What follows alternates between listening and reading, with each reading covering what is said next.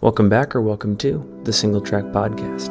I'm your host, Finn Melanson, and in this episode I am joined by co-hosts Brett Hornig and Leah Yingling to preview the 2022 UTMB. We talk about our favorite, most interesting storylines, and we analyze and make predictions for the men's and women's fields.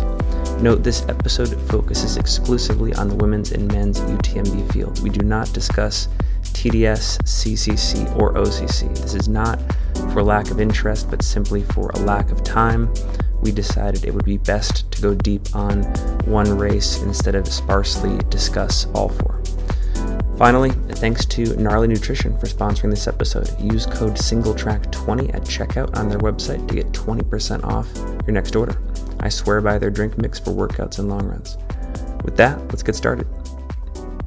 All right, this is the UTMB pre-race analysis and predictions episode. I'm joined by, once again, Brett Hornig and Leah Yingling to cover all the topics. Leah, you're out in Courmayeur, Italy right now, so what's the vibe like? Oh man, it is amazing out here. I think I'm officially sold on making Courmayeur my pre-UTMB hangout spot. Not a lot of hype, but definitely a lot of good people hanging out here, lots of good running to do. And yeah, definitely sold on this environment. It's just incredible. And I think TDS starts tonight at midnight. So I'm sure we'll start seeing a little bit more hype here in the next couple hours.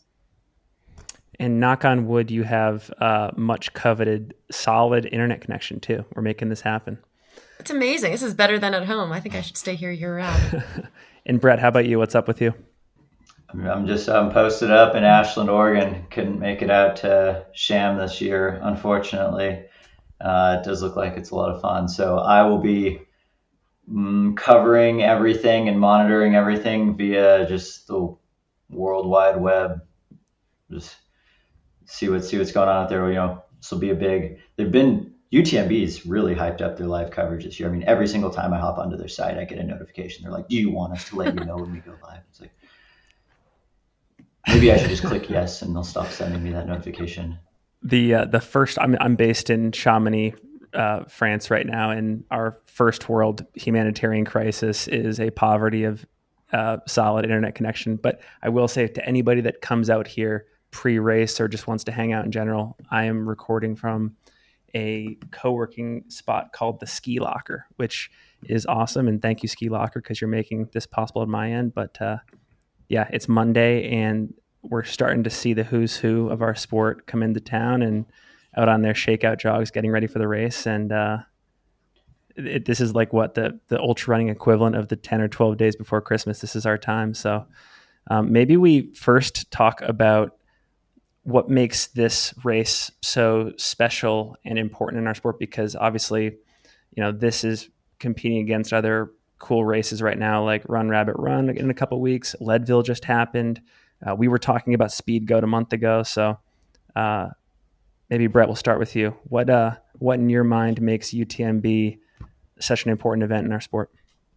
Yeah, I was thinking about that the other day, and I think this is the 19th running of UTMB, which is, this is a pretty established race now at this point. And, I was just thinking a little bit back on the history, because it started out as kind of a small race that not really that many people knew about. And it's just blown up into, the most competitive 100-mile in the world. And, the biggest question was like, how did they do that and why did it happen? And, to me, it just seems like one of the biggest reasons is that it's such a cool loop in such an awesome spot. Like, that's really, I think, what so much of a great trail race boils down to is, they can have a pretty big field. Like Hard Rock is an amazing loop. And if you could have 5,000 people out there, I bet it would be just as big and just as competitive as UTMB.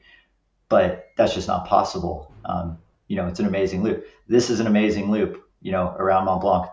And when you pair in, 5G cell coverage all the way around, as well as amazing trails and the ability to host something that big, is kind of the perfect storm for something that was just going to turn into the unofficial, Super Bowl of 100-milers. I think that's a great point. And I can't think and maybe there are other places around the world, but this is in my top 5 places that combine all of the things that we love about the wilderness with all of the best elements of civilization. Like they just meet perfectly at the halfway point. And you mentioned races like Hard Rock where you're sacrificing, internet connection and stuff like that to run in a beautiful location. But UTMB matches all of that, which is awesome. Leah, we just talked about you being out in Courmayeur. You're not even racing this year. You're just out here to spectate and be a fan and to do this media coverage. When you think about UTMB, what's special about it? What gets you excited about it? Man, the energy out here is just palpable. And I think my first trip out here was in 2019, and I was racing that year at TDS. But 2022, it's been nice just to sit back and take a seat and watch everything that's happening around you and get to take in the course at a much slower pace and just be an observer. I think what's really unique about this race is just how tough it is. In different ways to different athletes from different countries. And it's really exciting to see just like a culmination of the summer of trainings that athletes put in for this race.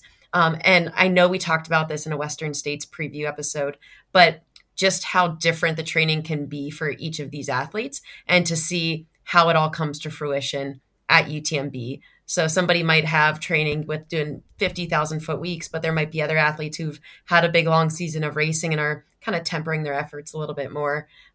So I think that's really exciting, seeing athletes from all over with so many different backgrounds and environments to train in. And UTMB doesn't often offer great conditions. There's a lot at play out here. So I think this race really caters to who can manage in the mountains. And I'm really excited to see how that plays out this week.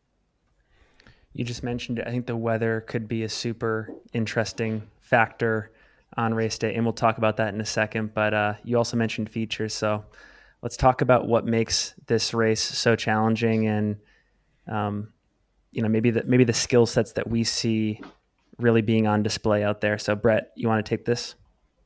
Yeah, I mean, the mountains, they're just built a little differently over there, and it's hard to replicate that kind of course training in many spots in the US. I mean, there's only a few people who are lucky enough to be able to like train multiple times a week on mountains that could actually simulate the UTMB course. Yes, I mean, I wish I had more like personal experience being out there, but from everything I've heard, they're like the Europeans don't really believe in switchbacks, which is pretty cool sounding, and the trails are very established and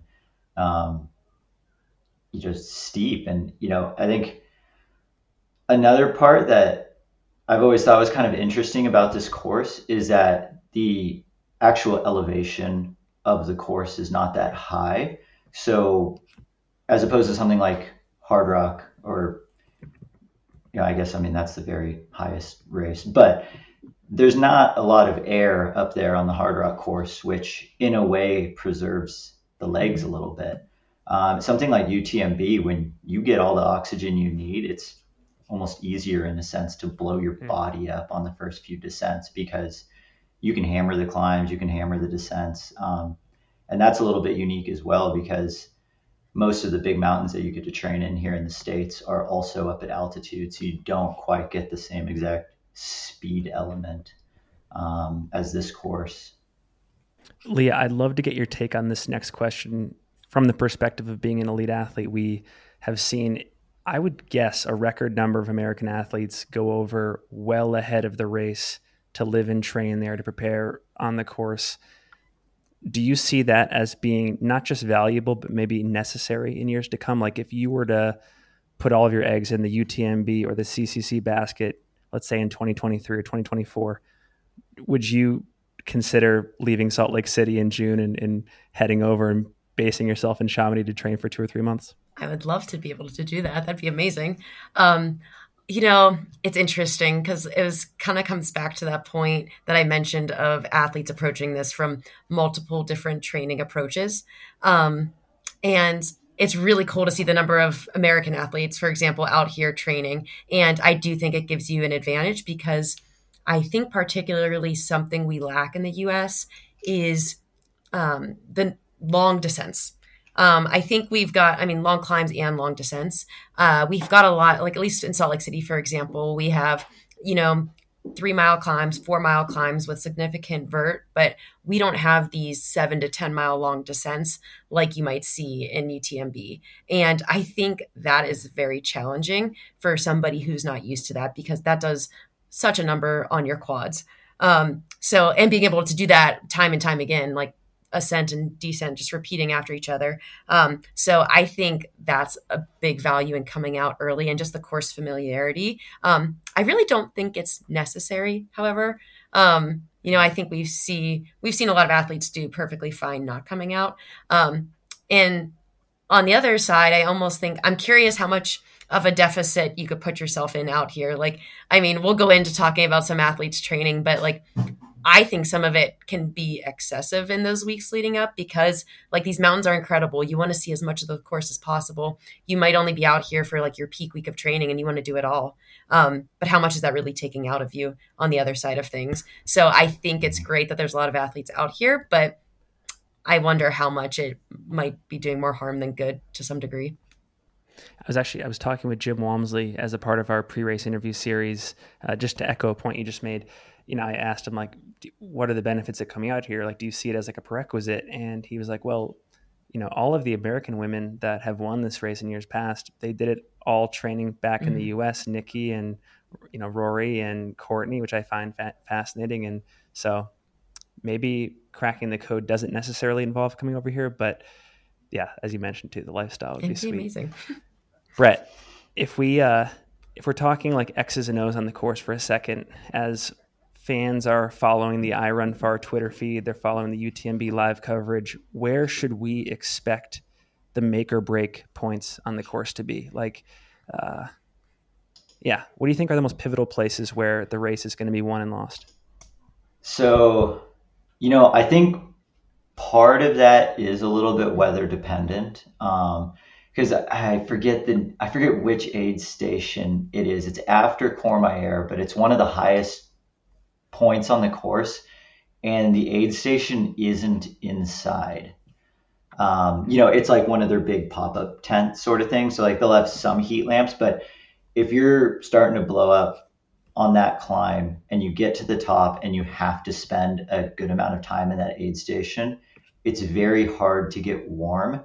And that's been a pivotal point for a lot of people on the course, just simply going hypothermic, because it's cold, it's still dark, it's windy, and you don't get to go inside like many of these other aid stations. So then, and there's always that balance as well with the mandatory gear list of yes, it checks all the mandatory gear list boxes, but when I put it all on, when I actually need it, how well does it work? At the expense of saving weight, hoping that you don't actually need that stuff.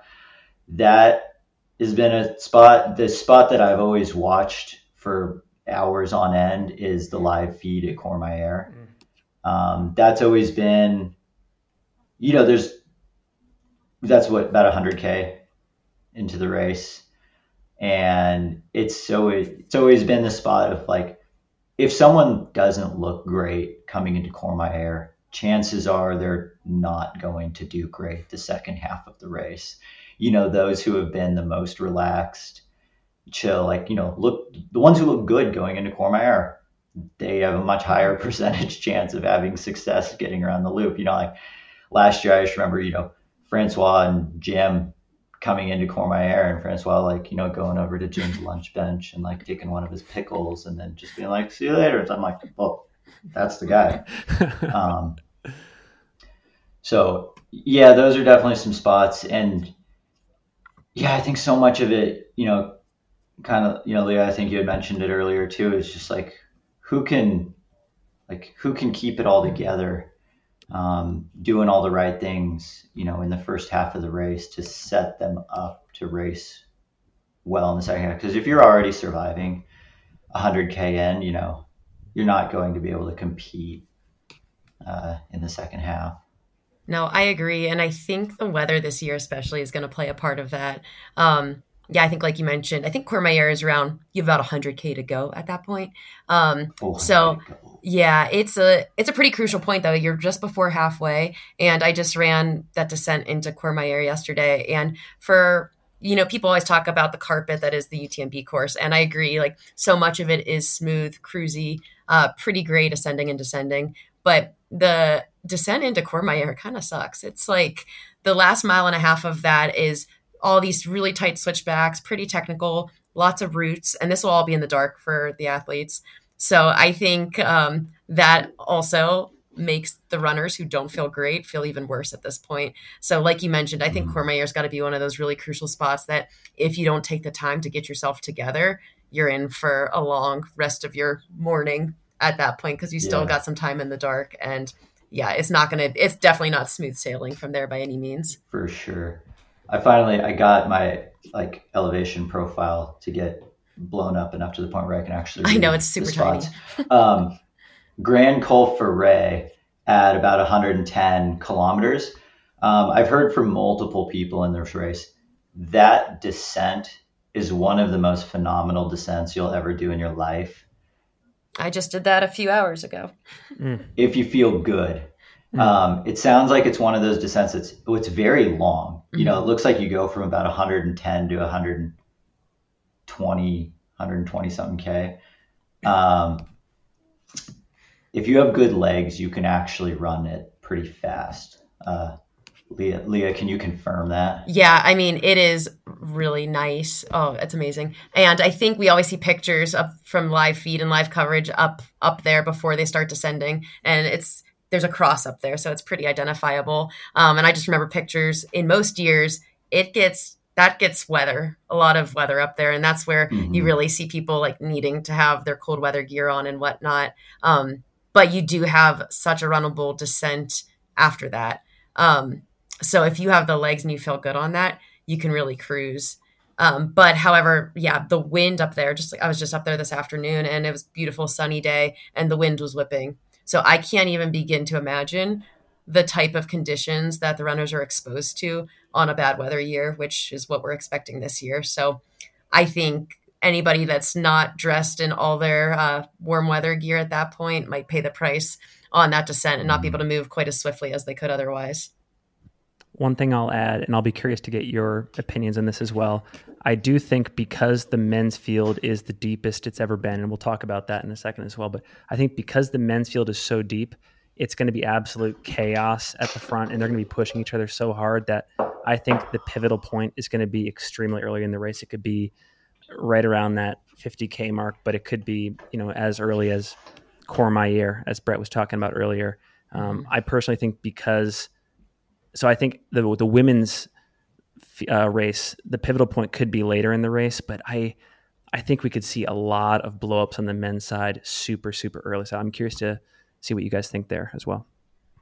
Yeah, I mean, what's always fascinated me most about the start of UTMB, and I've talked to David Laney about this, is it's flat and pretty open for the first 7K before it starts to climb. Why are we going out at 6-minute pace? It's not like you're worried about a bottleneck because it gets spread out. It's like 5 miles to the first climb. It's even everyone going 10-minute pace, it's gonna spread out. But he's it's just amazing how it's just a massive cross country race at the start, and people are hammering. People fall. One year, Alex Nichols got tripped up and jacked up his hip at the start just because everyone's sprinting. That always just fascinated me. I know I pulled up splits from 2017 because I remember that being such a hot start for that year, and I think they averaged about 6:15 to 6:20 pace for those first 4 miles. With mile 1, Jim took it out. Stuff. Yes.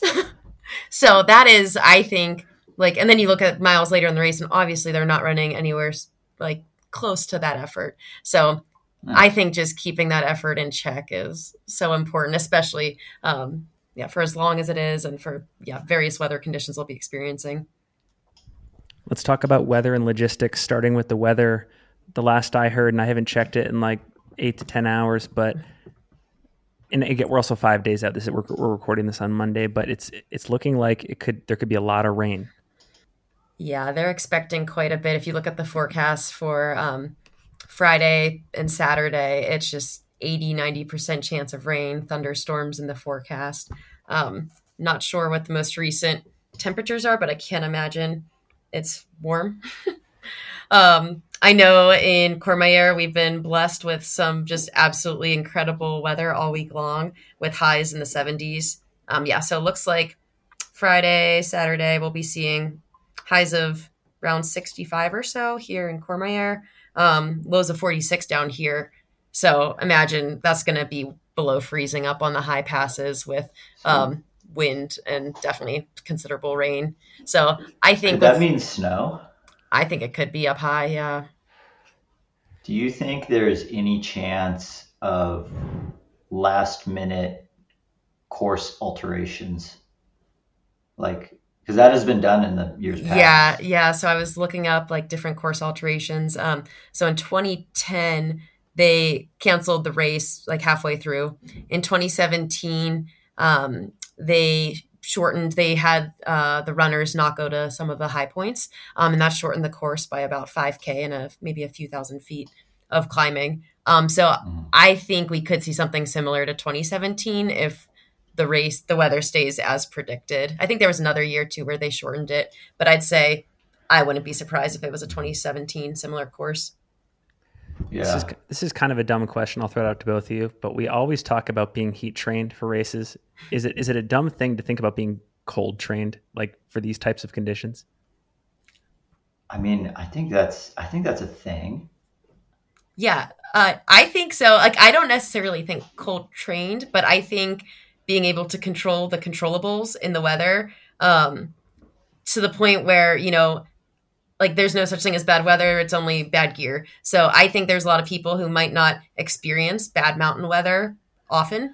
And that's part of the reason I think some of the Europeans are at an advantage, who do train out here regularly. They might be in these conditions more often than not.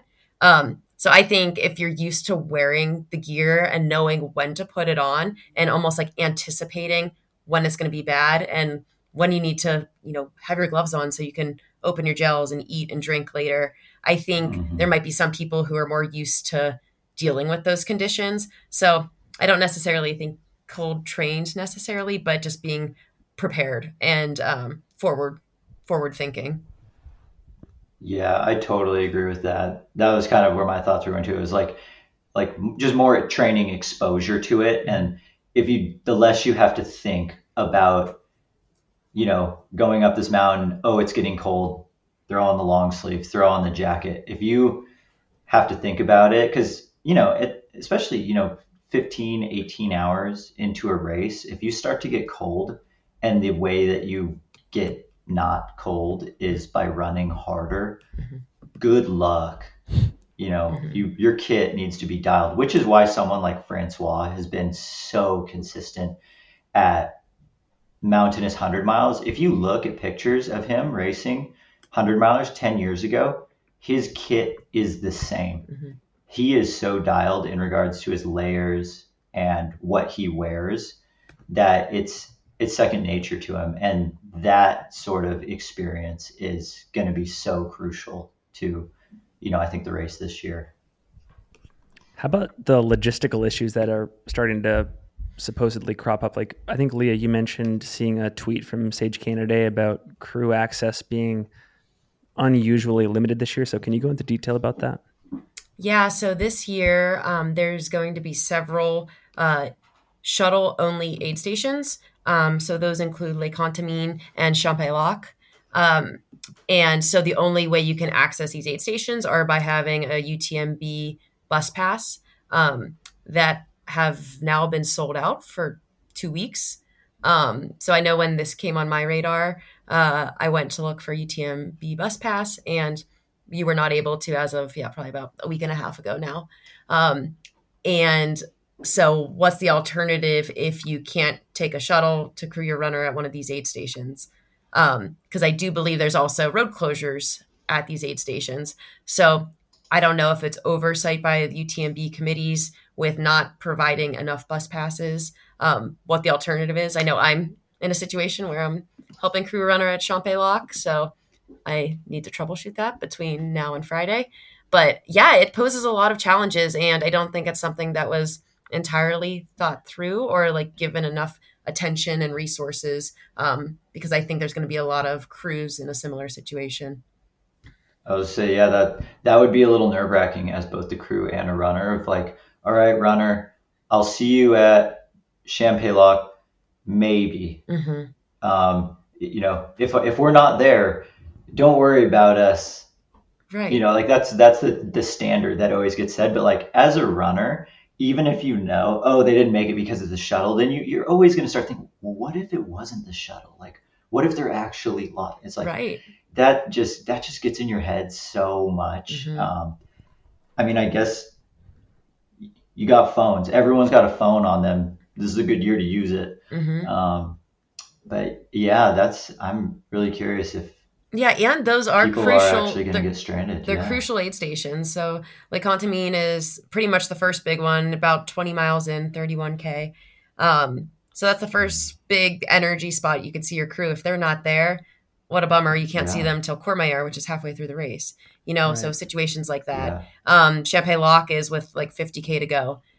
So that's that last final one. And okay, if you have legs with 30 miles to go, you're going. But okay, you don't see your crew at that one last spot and you're relying on a drop bag and you're not expecting that, you're disheveled. So I think there's going to be some definite challenges with, those issues. So maybe those who have a drop bag experience might be better prepared potentially for a race like this. Well, what I'm curious about is the penalty for violating this, like a DNF for the runner, or is it light and maybe we'll see a bunch of civil disobedience and all of these crew members just like braving the elements and getting out there and making it happen no matter what?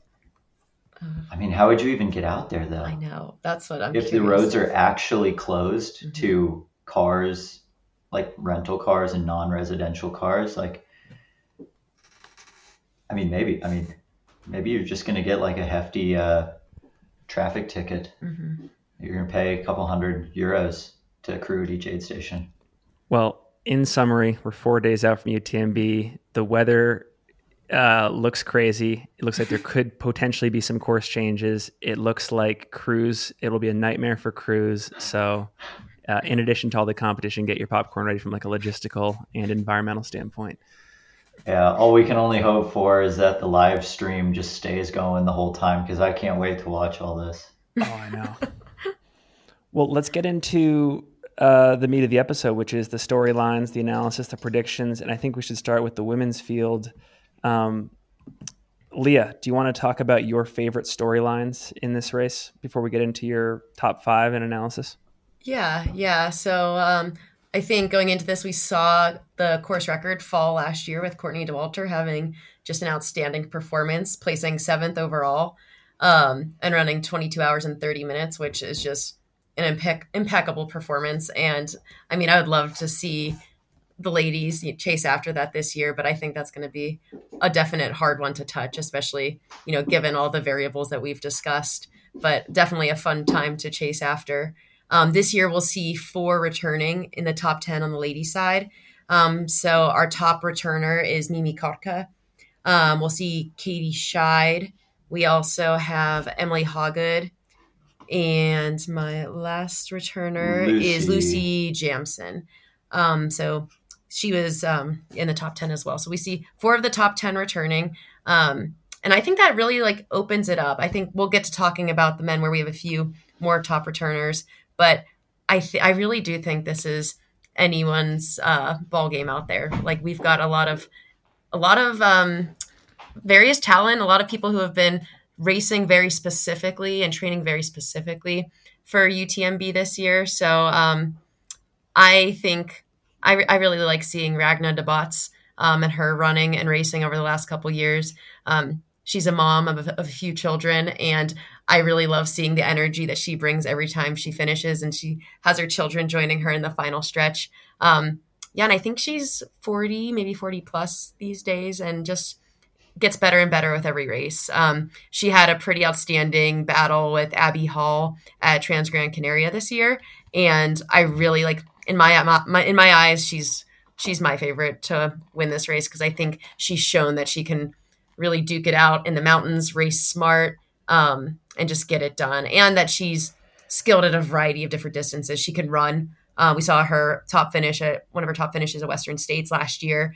So she's got some speed. And I think like if you pace the UTMB correctly and you can move on some of the cruisy terrain, like you'll be in a good place. And I think she's shown that she can do that in many races. So I think she's always a fun one to follow. And I think also like guessing who the top American will be is going to be a fun guessing game as the race plays out. Well, going back to something you said earlier, do we have you on record saying that you don't imagine someone like Courtney Dauwalter finishing in the overall top 10 this year on the women's side? I think we could see not as high as Courtney finish in the top 10. I think we could see 10th to 15th place from the women, but probably not top 10. Maybe 10th place is my guess. Assuming we have a clean course, what roughly do you think the winning time will be? I think 23:0 something. Yeah, so probably about 30 minutes behind what Courtney ran last year. I think will win it. Brett, any other themes on this side that intrigue you? Yeah, I mean, so Ragna Devat and Audrey Tanguay both declined to run Western States this year in favor of focusing on UTMB. I thought that was interesting and smart because I think Audrey last year ran Western States, but then DNF'd at UTMB, and clearly now is being like, even had a spot at Western States this year, being like, nope, we're putting the focus on UTMB. Same with Ragna. I just think that's cool. That means they care a lot about this race, so that definitely like ups them in my rankings just out of taking this race seriously. I mean, I think everyone takes this race seriously, but to decline a spot at Western States in favor of UTMB, that's going above and beyond for, the training and for the focus on this year because they're so different races. I mean, we do have a handful of people who are doing the Western States UTMB double this year, some of which who probably have a chance of doing pretty well, but yeah, I mean, it'll be interesting to see where that overlap is. I was just going to add, on the women's side for the UTMB Western States double, it's Marianne Hogan and Emily Hawgood. And we saw a great double from Emily Hawgood last year, getting 7th at Western States, then 10th at 10th at UTMB. And this year she had a 5th place performance at Western States, albeit she was really in the running for the top few positions for early on, which who's to say how much that took out of her this year compared to her effort last year. But I think both her and Marianne Hogan's races are going to be very, very fun ones to follow because I do think both of those two can do a top 10 Western States and UTMB double. Totally. I do love seeing this trend of athletes just picking a race and then excluding everything else in the surrounding months. I mean, you did it with Western States. Courtney did it with Hard Rock. We're seeing these athletes do it with UTMB. I think it's so cool. And I do like this move, at least by some elites, to move away from like that. I'm going to race 7 to 8 times a year and everything's going to kind of be like an A- B+ race to like 2 or 3 times a year. And like, there's really like 2 A races like the marathon circuit does. So just wanted to say that. Yeah, I like to see that too. I think somebody who I'm really excited to see have this play out is Katie Scheid. We've seen her progression over the last couple of years at UTMB, improving each year and just having phenomenal and very, very solid races. And I think this year she's been building really nicely with her most recent 105K that she just ran in July. And she's been putting in great training. She lives out here and knows these mountains well. So I think, for example, the way she catered her season, I think will play out in her favor. Yeah. I think this ladies race is going to be close. I don't have a standout, like this person's going to win. They're going to win by an hour. I just don't see that this year, which I think is really exciting. I think we could potentially not see the overall winner of the race, in the lead for the last time until 10, 20K to go. What do you think the range of the top 10 is going to be in terms of the first place finisher finishing in 23 hours and 10th place finishing in 28 hours? Do you think it's going to be a 5-hour range? What do you think the range is going to be there? Well, I'm not super well versed on the top 10 range. Yeah, that's a good question.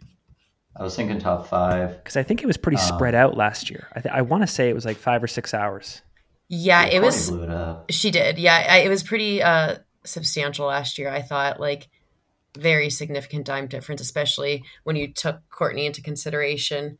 I think if you took Courtney out of consideration and we're looking at second place through 10th place, it was a little bit less of a gap, but it was pretty substantial. I think Emily Hogwood was, several hours back from, even Camelia Bruas in second, and Emily got 10th.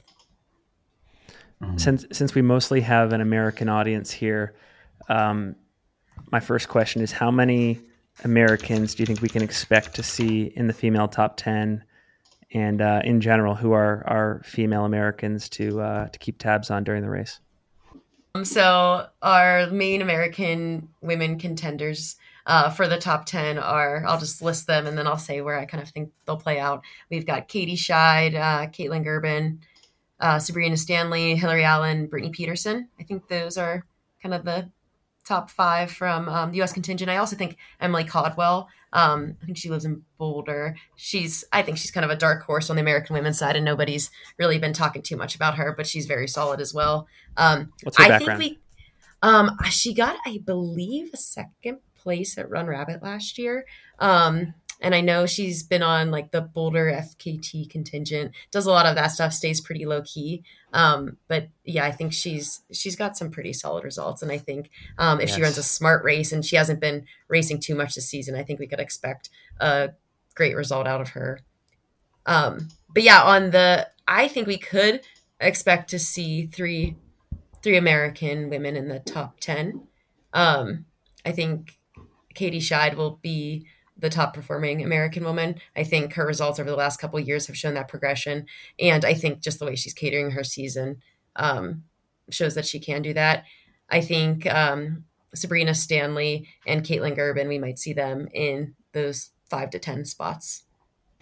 The one thing that interests me about Katie Scheid, a lot of things do, but in this particular case, she did something similar to what Zach Miller did. And I think she ran the Val d'Aran 100K about 6 weeks ago. So I'm really curious to know, and I think she treated it like a training race, but I'll be very curious to know if that amplifies her racing ability at UTMB, because I think she talked something about it on Instagram of just doing a little bit of experimenting and typically having cleared the deck a little bit more in the lead up. But maybe this gives her a new level of power, and just she's someone that benefits from that type of stuff.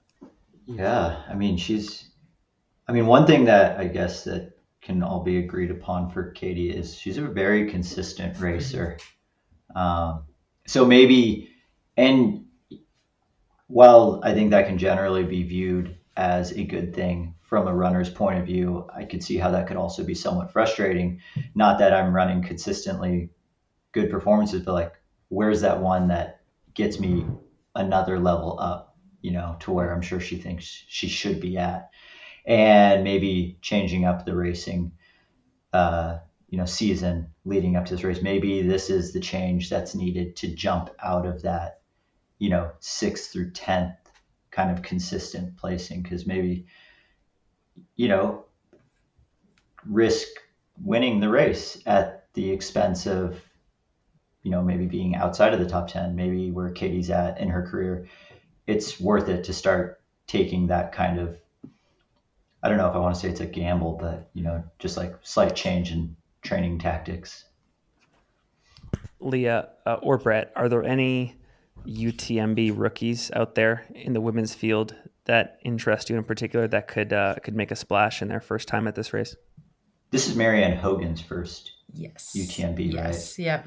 I'm excited to see what Marianne does, because she's kind of proven to have a lot of range in regards to being really good at running like big mountains as well as running pretty fast. And she seems to be, she's had some injury struggles in the past, but kind of one of those runners that when they're on, they're on. And I feel like right now Marianne is on. Mm-hmm. Yeah, I can't agree with that more. I think I am so excited to see how this race plays out for her. I mean, she took second to Courtney at Ultratown Cape Town last year, right towards the end of the year, which was a very solid result from her. I think maybe about an hour or less behind Courtney. And then put in a really solid block for Western States this year, and has had ups and downs with injuries over the last couple of years. But her training between Western States and now has just been wild. I know she logged pretty big. 158-mile week with 52,000 feet of climbing.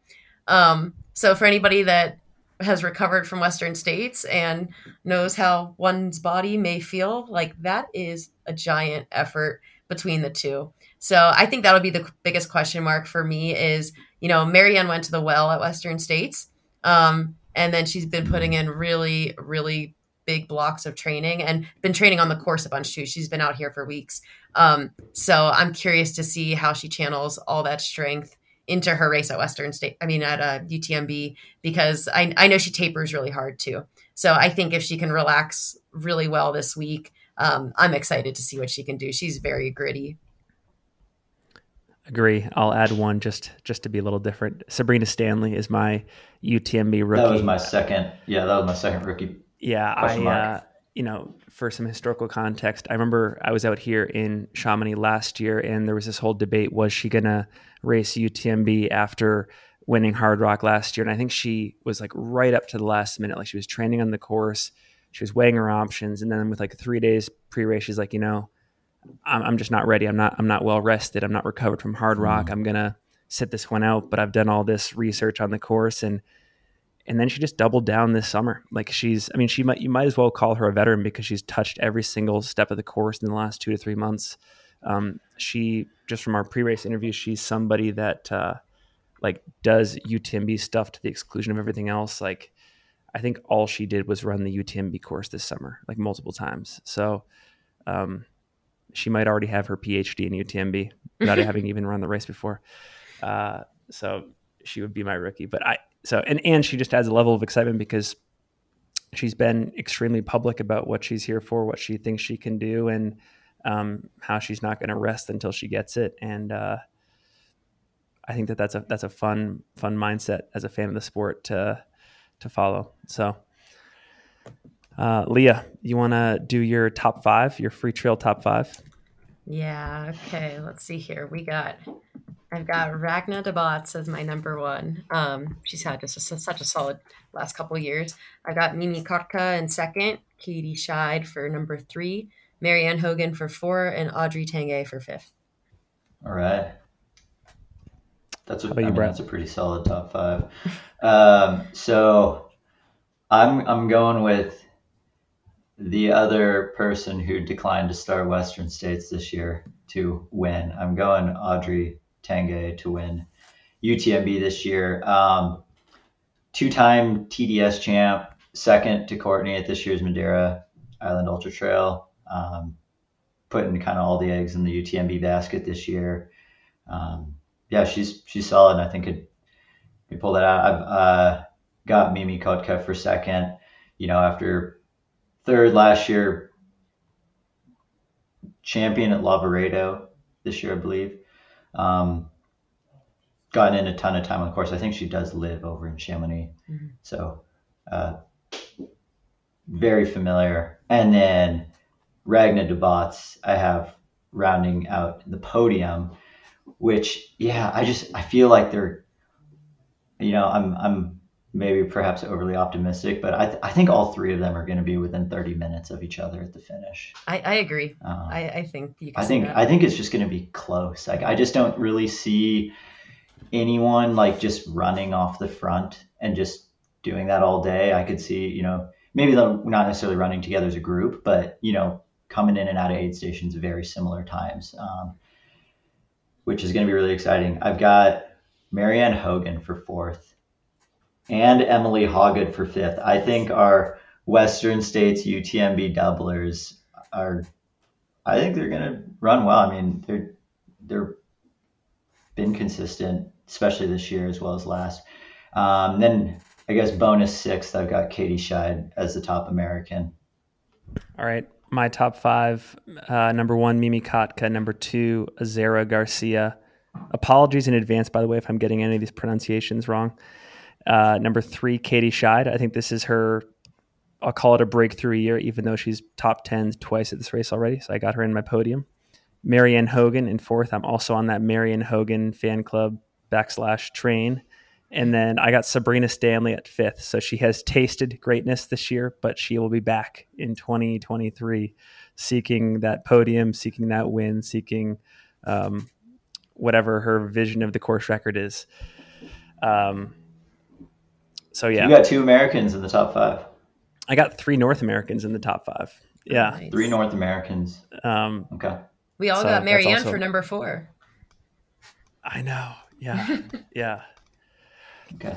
And I do know that the fantasy free trail is 10 deep, but just for the sake of time, we went 5. But maybe we can just do a little round table here. Are there any other people that we should just be on the lookout for in the top 10? I'll go first. Mine is Jasmine Paris. I think she's super interesting.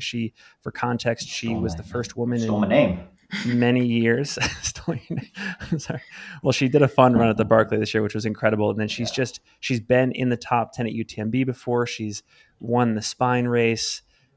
She's great. I mean, I think her forte is these gutsy, long, super mountainous, super adversarial ultra races. So I don't know where that lands her this year. I actually think, she could be contending for that top 5 in my opinion, because if there's a year to do it, it's this year for her. So she's mine. Question mark is UTMB too fast of a race? Like, is UTMB not hard enough for Jasmine Paris? It's a great question. Yeah. I don't know. Fujiao Zhang from China is my other runner to look out for, just because of her improvements the last 2 years, pretty big jumps, with no signs of really plateauing out at all. I think it was, 22nd or 23rd during her first UTMB, and then right outside the top 10 last year. But then all the races in between have been pretty dominant and, really good performances. So I think that's another person to look out for this year. Yeah, I think one we haven't really discussed yet, but we could see a solid result from is Manon Bohard.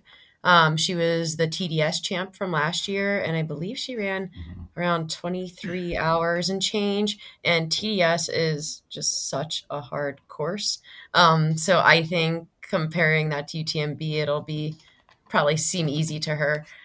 So I think I'm excited to see how she does, and I think she might surprise a lot of people as well. Agreed. Let's round out this episode with the men's field analysis. Brett, let's start with you. What are the most interesting storylines in the men's field, in your opinion? I mean, man, there's a lot. The men's field is very interesting. There's been a lot of talks of is this as deep or deeper than the 2017 year? And I think it's very close. And, it might be just as deep and competitive, but I think, for a lot of different reasons, the stories are not the same as they were 5 years ago. But the most interesting one to me is where is Kilian Jornet at right now in terms of freshness? Hard Rock this year was so exciting to watch and follow along in the Twitter sphere. He just 5th at Sierras and all. A lot of people are like, oh, see, Kilian's still tired. He didn't win Sierras and all, but he started the race. You start Sierras and all a couple of weeks after Hard Rock, you're feeling pretty good. Mm-hmm. And to get 5th in a time that was actually faster than his 2021 win, and it really should be 4th at Sierras and all. I mean, if you saw that finish, he was kind of messing around, playing it up to the fans, and then got out kicked, got leaned. But I want to know. I'm like, yeah, where's Kilian at right now? And then, of course, one of the other big stories is, Jim Walmsley. This is Jim's first time training for UTMB, not also having run Western States. And it really feels to me that he's getting pretty like Euro dialed, winning Madeira and Ultra Trail Cape Town, and kind of just adopting the European lifestyle a little bit. I think he's doing all the right things to set up for something potentially pretty special this year. And then we have a couple other people like Tom Evans and Pau Capel have both had knee surgery in the last 1 to 2 years, both of which I think were pretty major operations, and both of which seem to have returned to form pretty well. That always makes for an inspiring comeback story, but also just a big question mark of like, is the body ready to handle not only this giant loop, but this giant loop at race effort? And then there's a huge American male contingent this year, some of which are new, some of which have had success quite a few years ago now at this point. And there's just so many question marks of like, how are these people going to do? And the race just needs to start already. How about you, Leah? Any storylines that particularly interest you that you want to elaborate on there? This men's race is just so deep. I think we all were commenting on just like the depth of the list and the number of runners that we went through. I agree with Brett, though. I think Kilian's freshness is something I'm really curious about, and something that Francois' Hard Rock UTMB double shows that can be done. And I think if any runners are going to do it and do it well, it's Francois and Kilian. So I have no doubt that he will show up, and especially if there's any adverse conditions, I think he thrives and does well in the state. Yeah, and I don't think Sierre Zinal is really anything to bat an eye at. I think we'll see him in great form, and it's hard to ever count against him when he's in a race this long, and especially one like UTMB. I think, Jim Walmsley is going to be a really exciting one to follow. I think, what was his biggest week that I saw? 164 miles with 64,000 feet of climbing. I can't even fathom. Oh, that man. Is so much time. So much time. So I think even like with taper weeks considered, he's been averaging 24 hours for the last 4 weeks of training, with just tons, like 40,000 feet of vert every week plus. I think he has some climbing legs under him. I think always the question with Jim is how much is too much, and is he riding the line and just like that perfect balance. So I think if the race starts getting tough, weather starts getting really tough, maybe we might see some of those big weeks catch up to him. That's something I think we've seen in the past with him at UTMB. And I think his highest finish here is 5th place, along with a few DNFs. So I'm just excited. It's going to be, I think, a great race. I think him and Kilian will run together for a lot of this race. And I think, as Jim does, he'll probably put some moves on Kilian and see if he matches them. And then, like we saw Kilian letting Dakota go during Hard Rock this year, we're going to probably see something similar between him and Jim here, is my guess. I'm just so excited for that battle. I 100% agree with that. Like, I've been playing through the Kilian Jim battle in my head, and I think at a point on this course, by at least Jim, if not more people, they will drop Kilian on a climb, and it won't be because Kilian couldn't climb with them. It's that he chose not to. 100%. Because I do believe you win this race by being a good descender, not a good climber. Yes. I'll add 2 points. The first, I think that this is by far the most competitive men's UTMB race ever. I think it blows 2017 out of the water. I think that we should treat the top 10 as if it's a podium, because there's like 75 men I think that could potentially be there. It's that deep.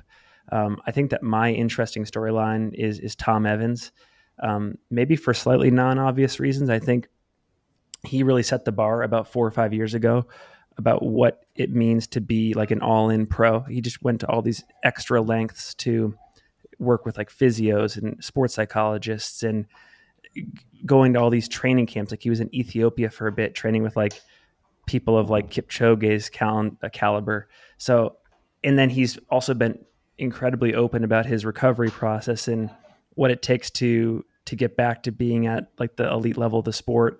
So I'm super excited to see what he can put together, having seemingly followed a textbook way to do it right.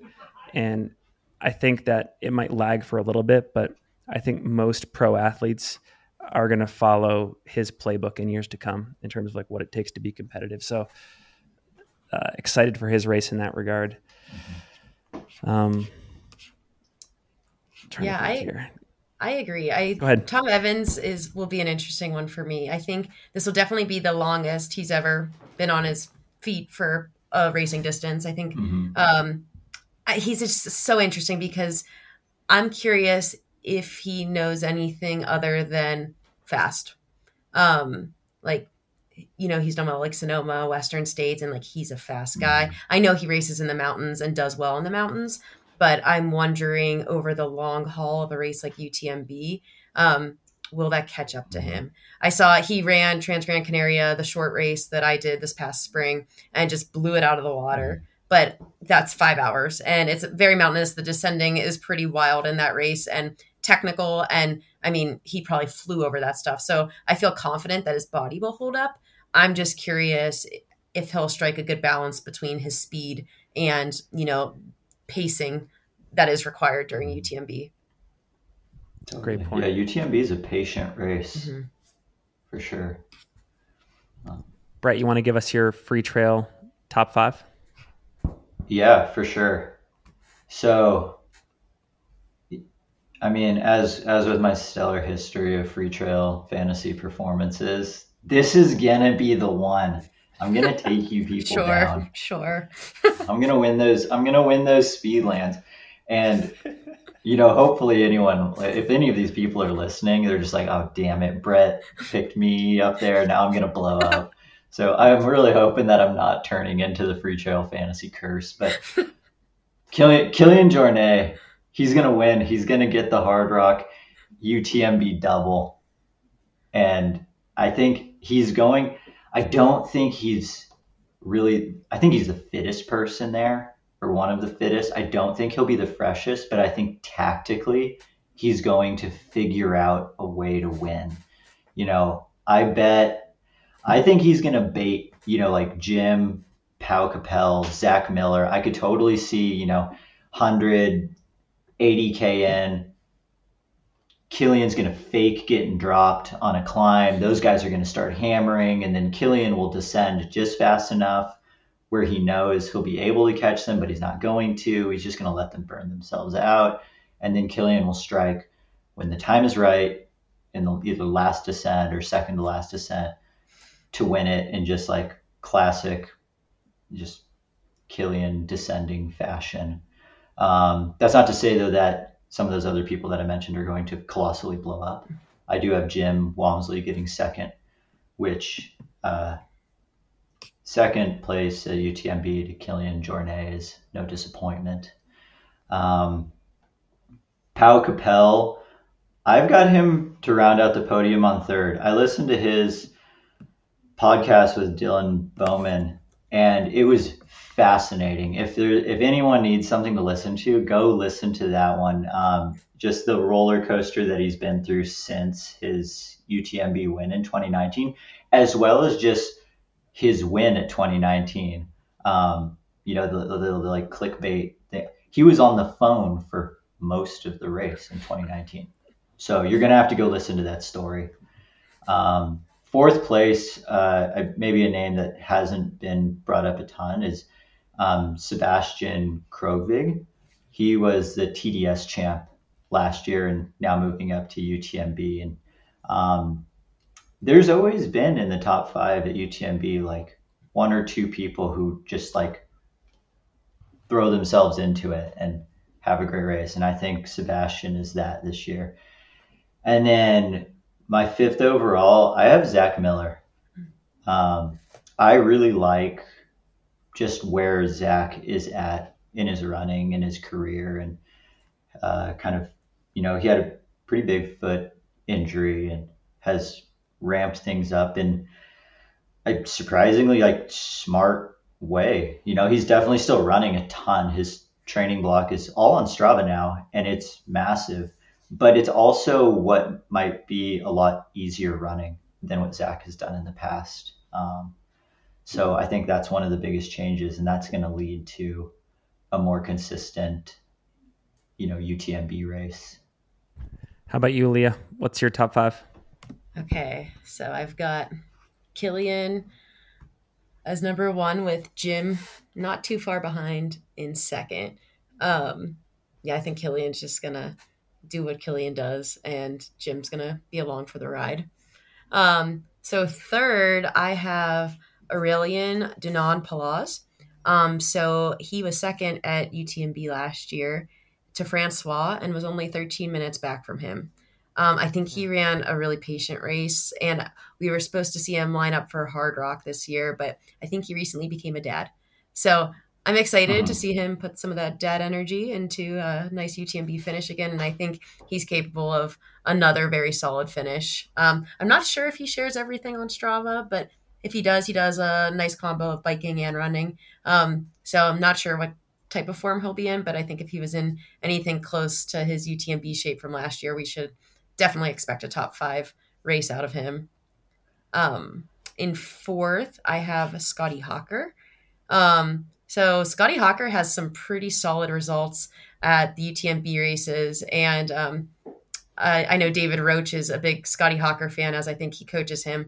But when David Roach hypes somebody up, I know he's probably speaking from experience and knowing what type of training he's been putting in. So Scotty Hawker got third at UTMB in 2019 and was second at CCC last year.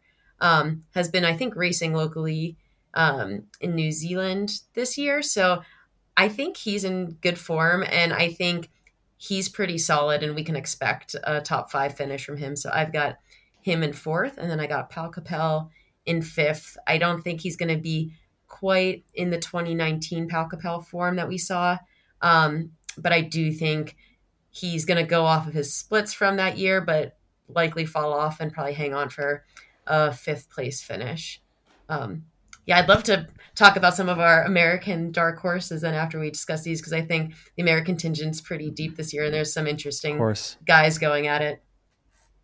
Of course. Yeah, I'll give you my top 5 quickly, and then we'll go do that.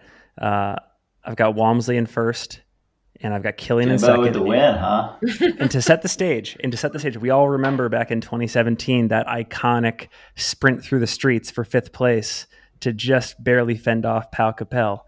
And I think we're going to see something similar between Killian and Jim with about 3 miles to go. They're going to be tied at La Floria, which, by the way, great crepes. If you're going to be in the area this week, go make the hike up to La Floria, get a Café Long, and get some crepes. But yeah, they're going to be tied at La Floria. They're going to be sprinting that last descent. They're going to be through the streets. It's going wild. There's going to be people, crowds trying to swarm them, and Walmsley's going to be pushing him away. Killian's going to be pushing him away, and ultimately Walmsley edges him out with maybe 200, 300 meters to go. So absolutely dramatic, historic 1-2. Oh, you really think Killian's getting outkicked 2 races in a row? Oh my goodness. Hashtag good for the sport. Man. And then I've got sub 17, sub 18 last 5K. What are we thinking? Oh, I'm saying sub 19 5K. And then Tom Evans in third. So I'm obviously a huge Tom Evans fan. He rounds out the top 3 for me. And then Matthew Blanchard, who got third last year. I think he actually trains with Marianne Hogan quite a bit, which is interesting. There are 2 French Canadians there. And then I'm also on that Scotty Hawker train with Leah. So I'll do Scotty Hawker for 5th. But in addition to being the deepest field ever on the men's side, I'm also calling the most exciting finish on the men's side ever. Circa 2017, which was that. pretty thrilling. And then I think 2016 was pretty well. Like David Laney, Seth Swanson, and I think Luis Alberto Hernando had a pretty interesting 3-4-5 finish. I think that was 2015. 15 maybe, yeah. So, Yeah, anyways. that was incredible. Yeah, I mean, that kind of segues well into this, like, this American contingent. We have a lot of new people, but there's also some, like, heavy hitter veterans that I would say still maybe have a great UTMB performance in their legs. I mean, so some of the new people to UTMB that, like Jeff Mogavero, he's training partners with Adam Peterman over in Montana. He is very good at running and is, not raced a ton, but has kind of shown that the bigger and beefier the race, the better he's going to do. And I think now, having like almost a full year, he's bounced around in places a bit, but being over in Montana and, just running with Adam and having, that group to train with, I think he's going to be one to look out for. David Hedges is on a bit of a heater this year as well. Leo, what was his biggest training week? He had a massive one as well. 143 miles and 52,000 feet. And like he's been doing many weeks like that, since like June 1st. So he's been doing this all summer. So I think, same argument I have. He's got the range. Exactly. Yeah, because he gave Max King a run for his money at Breakneck. I forget the name of the marathon. Yeah, Breakneck. Trail marathon, not USATF championship. Earlier this year, yeah. So that's pretty cool. And then, Tyler Green, he's doing the double. Also has been putting in some pretty monstrous running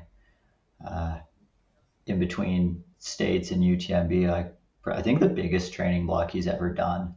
So very curious about that. And then I guess to continue on with some of the newcomers, Rod Farber as well, Mammoth person. Friend of the podcast. Seems to have been getting in some big training and is ready to go loop the mountain. Then we got like David Laney, I'm going to go be the biased coach here, but like David's got the UTMB experience. He's one of the most successful American men at the race. He's got a third and a fourth to his name and has done the double well, because the year he got third, he was eighth at Western States and kind of knows the course really well. And, having that experience is huge. And he's put together a great year of racing, has not lost this year. So ipso facto. Yeah. Seth Swanson, another one from the 2015, 2016 golden years. Also not American, but Luis Alberto Hernando is also in the race. So maybe we'll see all three of them just duking it out again on the last descent. That would be cool. That'd be awesome. I don't really know it. I don't know what kind of fitness Seth is in at the moment, but he's been racing. I mean, he's had some solid results. And then just bonus name, because this is fun, I see Carl Meltzer on the start list. Nice. Sorry. Carl. No, that's Wow. awesome. That's awesome. Yeah. Leah, how about you? Yeah, I'm really excited for this. A lot of those names that Brett mentioned, I'm on board with and really excited to see play out. I think another one in our category of veterans is Tim Tollefson. What's he going to put together this year? Yeah, he was so high up on my list. Yeah. I was already in page 2.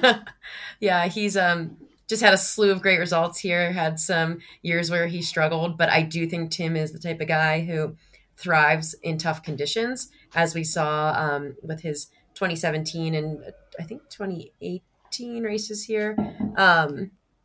Or 2016 and 2017. Yeah. So those were tough weather years. One was humid and hot. The other one was just rain, shortened course, tough conditions, and he thrived. And, I think this is the year Tim's going to, come back, have a great race. And I think he's in a good headspace. So I am excited to see, I think he'll be in the top 10. I really do.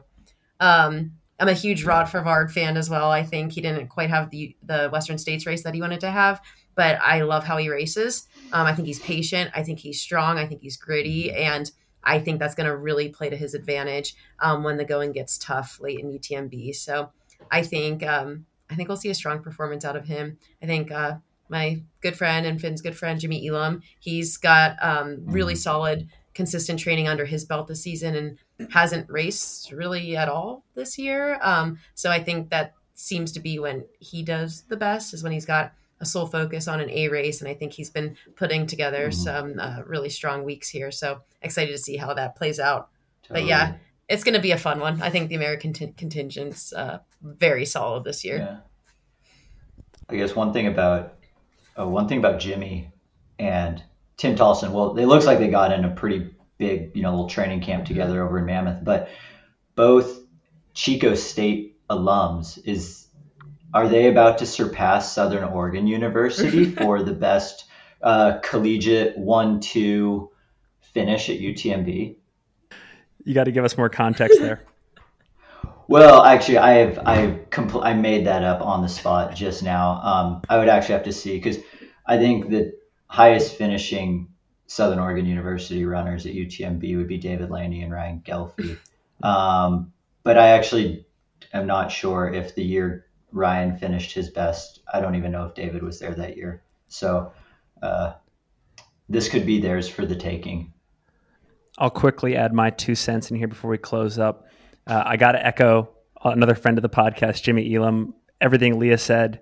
I think he's one of the strongest racers out there mentally too. Like, he just has this mindset where he's willing to strategically suffer and get through tough parts of the race. He's not one to blow everything up early. Like, he'll be someone that maybe won't be in that like iRunFar top 10 alert system for the first 50, 60 miles of the race. But I think he could be there in the last 50K. So super interesting there. Also, I think on top of what Leah said, I think that the conditions for Tim Tollefson are perfect for redemption. I think he thrives in these environments where maybe the media isn't focusing a ton of attention on him. And I know he's in an incredibly good mental headspace right now, but I think there is a fun element of just maybe expectations being a little bit lower, and he just gets to go out and remind people like he's one of the best in the sport when he has his day. So echoing those two. And then 2 that haven't been mentioned, 1, Avery Collins. I think he could have a really, really, really strong race. I think he was victim to a not great shoe sponsorship for like 2 or 3 years. And now he's running in Speedlands. He claims to be incredibly happy. His feet are happy. He's had a great summer of training. And then the last one, ageless wonder, Jason Schlarb, who I believe in 2019 was the top American finisher when like everybody just blew up, and he was the one guy who didn't fold. I think he got like 18th or 19th overall. So I think in a year with bad weather, a lot of pressure at the front, you could have another year like 2019 where like Jason and someone like Tim Tollefson or not Tim Tollefson, Tim Olson are your top 2 American finishers in like 19th and 28th place. So that's all I got. Yeah. I mean, I guess, Leah, did you have any parting thoughts to this before I kind of change topics? You changed the topic.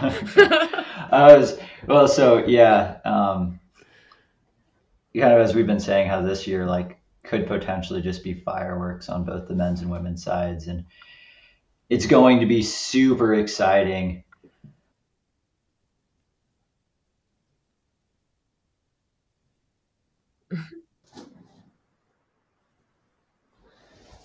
I was reading, I think it was a Trail Runner Mag article that, Finn, I sent to you before I read the whole thing, and then realized that you were actually quoted in it. So I should have actually read the whole thing before being like, dude, have you seen this? Is this going to be kind of the last of the golden years for the elite fields at UTMB with how the entry kind of standards are changing next year? Because this year was all UTMB ranking. If your number is over this level, you get into the race. If it's over this level, you don't have to even pay for the entry fee. That is going away, right? And now it will be kind of more golden ticket style, where you go to the races that are by UTMB, you get in the top 3, that secures your spot or you get in for the lottery. Is that going to shrink the elite fields? I think it's a fantastic question. I think it's like one of those wait and see. My personal opinion is it probably could, just because there are more hoops to jump through from here on out. And anytime there's more hurdles and you make things more difficult, because right now it's just like, I mean, for someone like Leah, you can just every January just like say, yep, I'm doing it. See you in August. Mm-hmm. And you just click a button. And now it's like you got to race your way in. So it's crazy. Yeah, and I know we've... Why are they doing that? They want to have a monopoly.